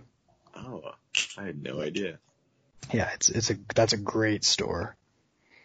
I would have. I was not. Yeah, no, it's great. Dang, you got a Video Game Trader? You seem like a Halo fanboy. Oh, I used to be the biggest Halo fanboy. Really? Oh yeah. What about Call of Duty? Yeah, I play it. More so Halo? No, more Call of Duty right now. Or- I just maxed out my level in Modern Warfare Damn. for the third season in a row. That's impressive. I tried to play video games, but I'm bad. Even at my peak in high school, I was just bad, I think, yeah. My KD is always like 0.8. So it's my KD is garbage. I die so much, but I get tons of kills. I mean, yeah. I have a love-hate relationship with video games. No. I haven't been playing that much often, like especially during quarantine too. I wanted to, like I bought a bunch of video games just before I went into full quarantine, but I can't bring myself to play them. I don't know why. Yeah. I think it's the same thing with Dane. Like how Dane feels about TV shows, I feel about video games. Like yeah. I just feel like they're not a waste of time, but like I feel like I can do so many better things with them, even though I enjoy it. You know, it's weird. Dan, I finally understand you. It's like I could be doing so many more things in the time that I'd spend doing this one thing. Yeah. Dan, is that how you feel? About TV series. Well, I mean, like, I like to get a taste of a TV series and then be like, okay, well, I don't know. There's a lot of Okay, you're just psychotic at that point. Like, I'm sorry. Just watch Chernobyl. I just want a taste of Chernobyl. I'll get around to it one day, but. Taste of Chernobyl. That's a good band name, Taste of Chernobyl. Sounds like. That is a good band name, actually. Or a good album. Ooh, good album title, Taste of Chernobyl.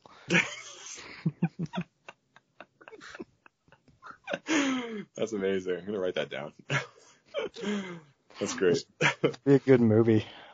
Taste of Chernobyl, yeah. I'm writing it down right now.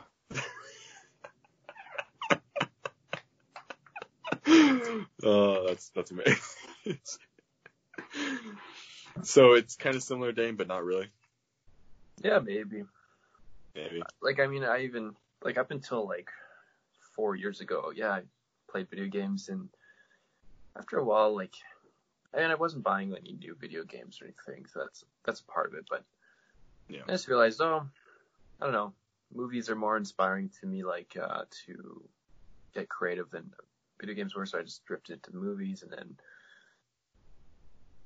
television series, like, it depends, like, if I don't know, I have to, like, really be hooked instantly to watch the whole thing, but, like, I get around to it eventually.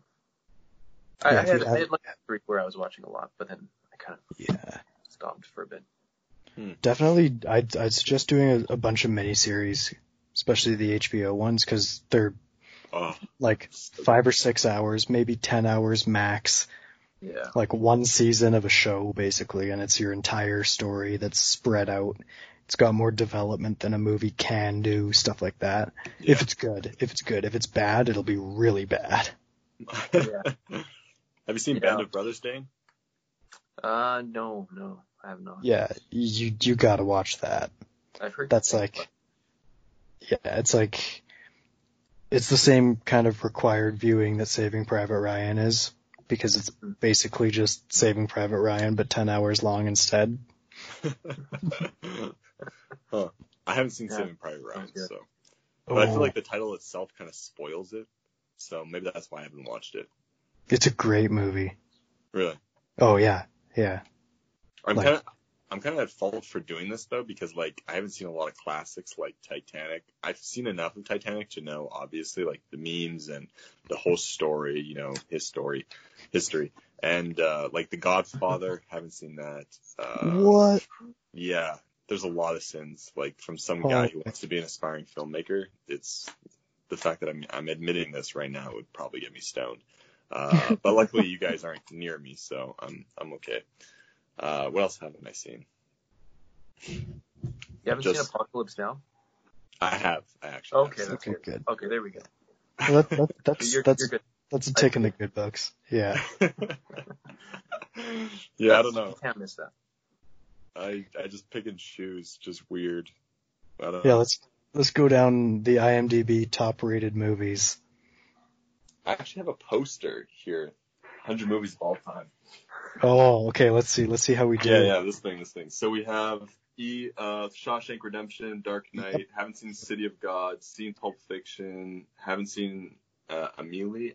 12 Angry Men. Haven't seen it. Blade Runner, really good. Haven't seen A Clockwork Orange. What?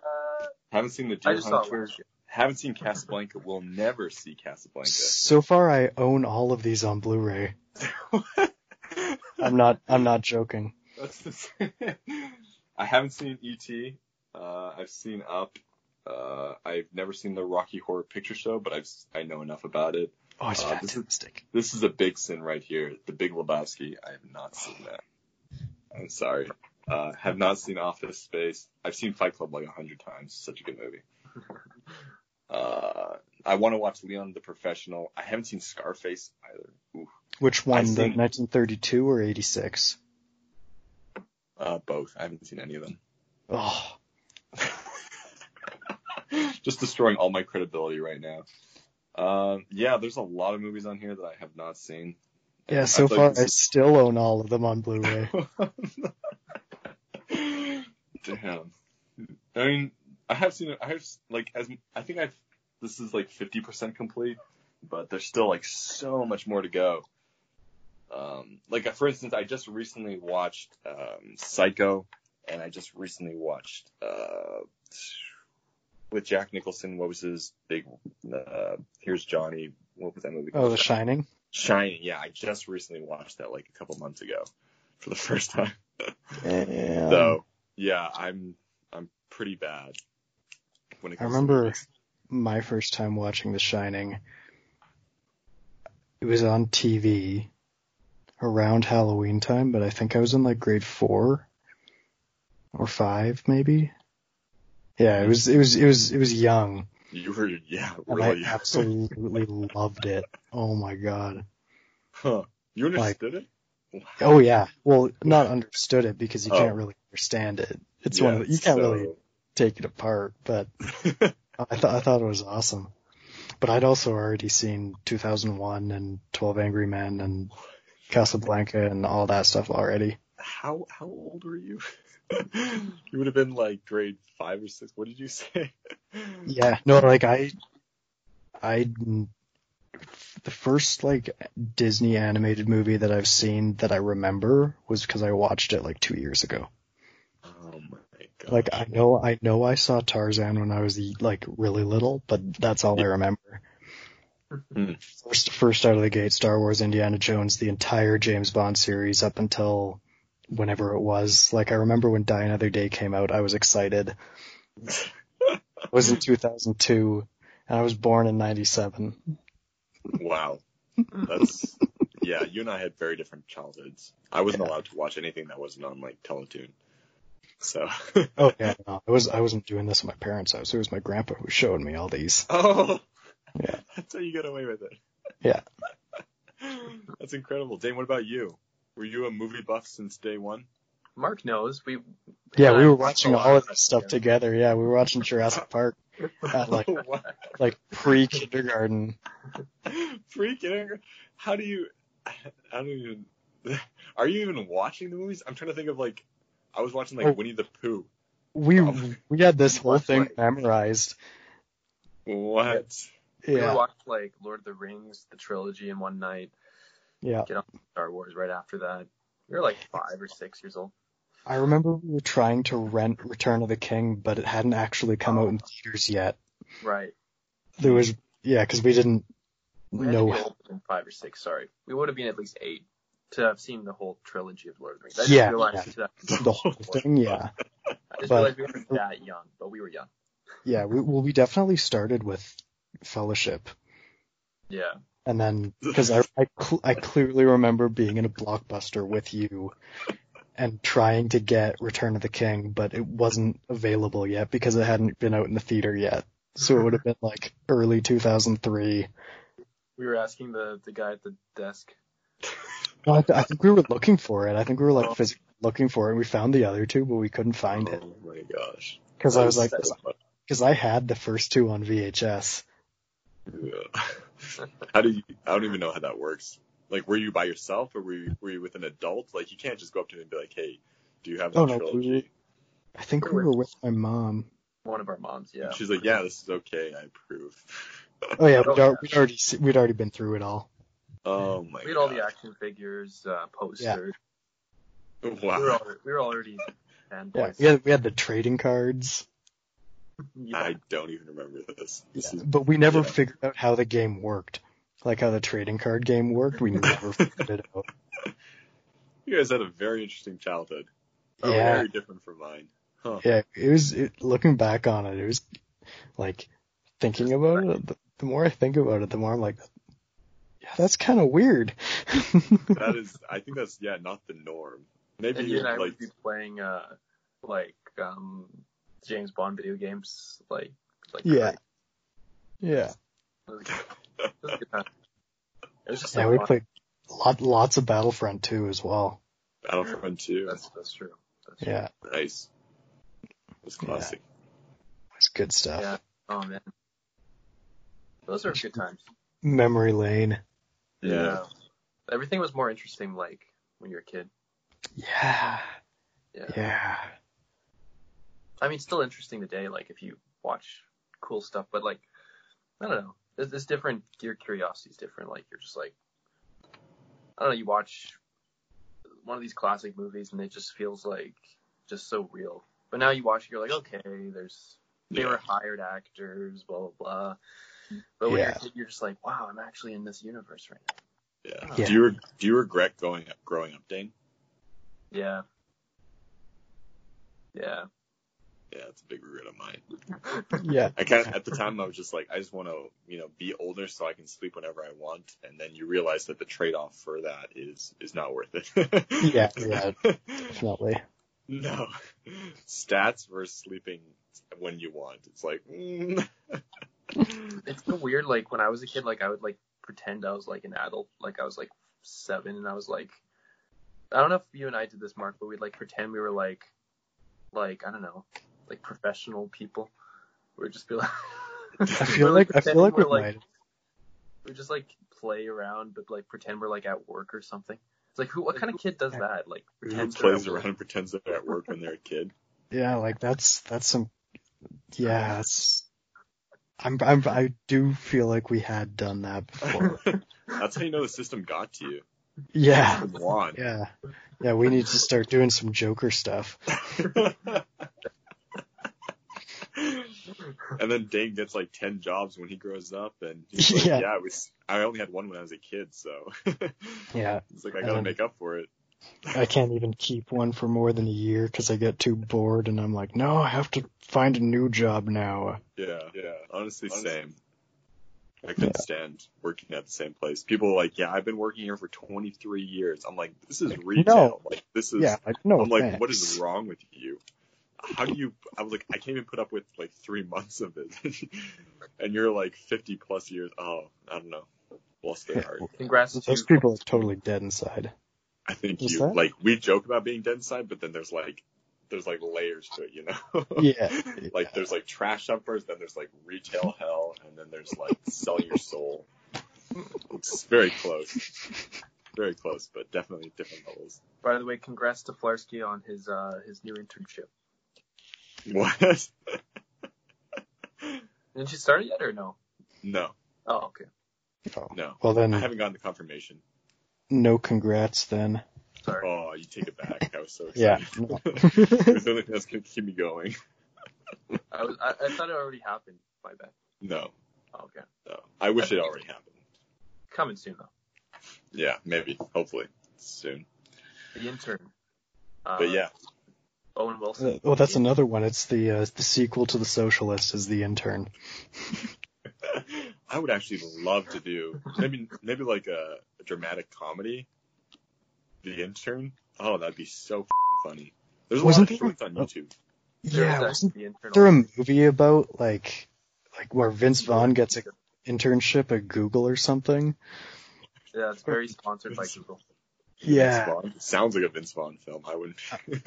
I'm pretty sure it is actually. I think it's called The Internship. There's the No intern way. and the internship. There's It's already two- been done? Yeah. Are you kidding me?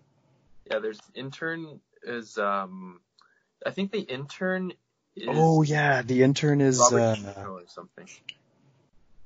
yes. And the internship's Owen Wilson and Vince Vaughn, I think. I knew it was Vince Vaughn, and it's and they're at Google. Oh my gosh. Yeah. That's amazing. Yeah, and it has a 34 on Rotten Tomatoes. Nice. Perfect movie. Nice. Very interesting. But yeah, the Socialists, and then it becomes the What would be after the Socialist?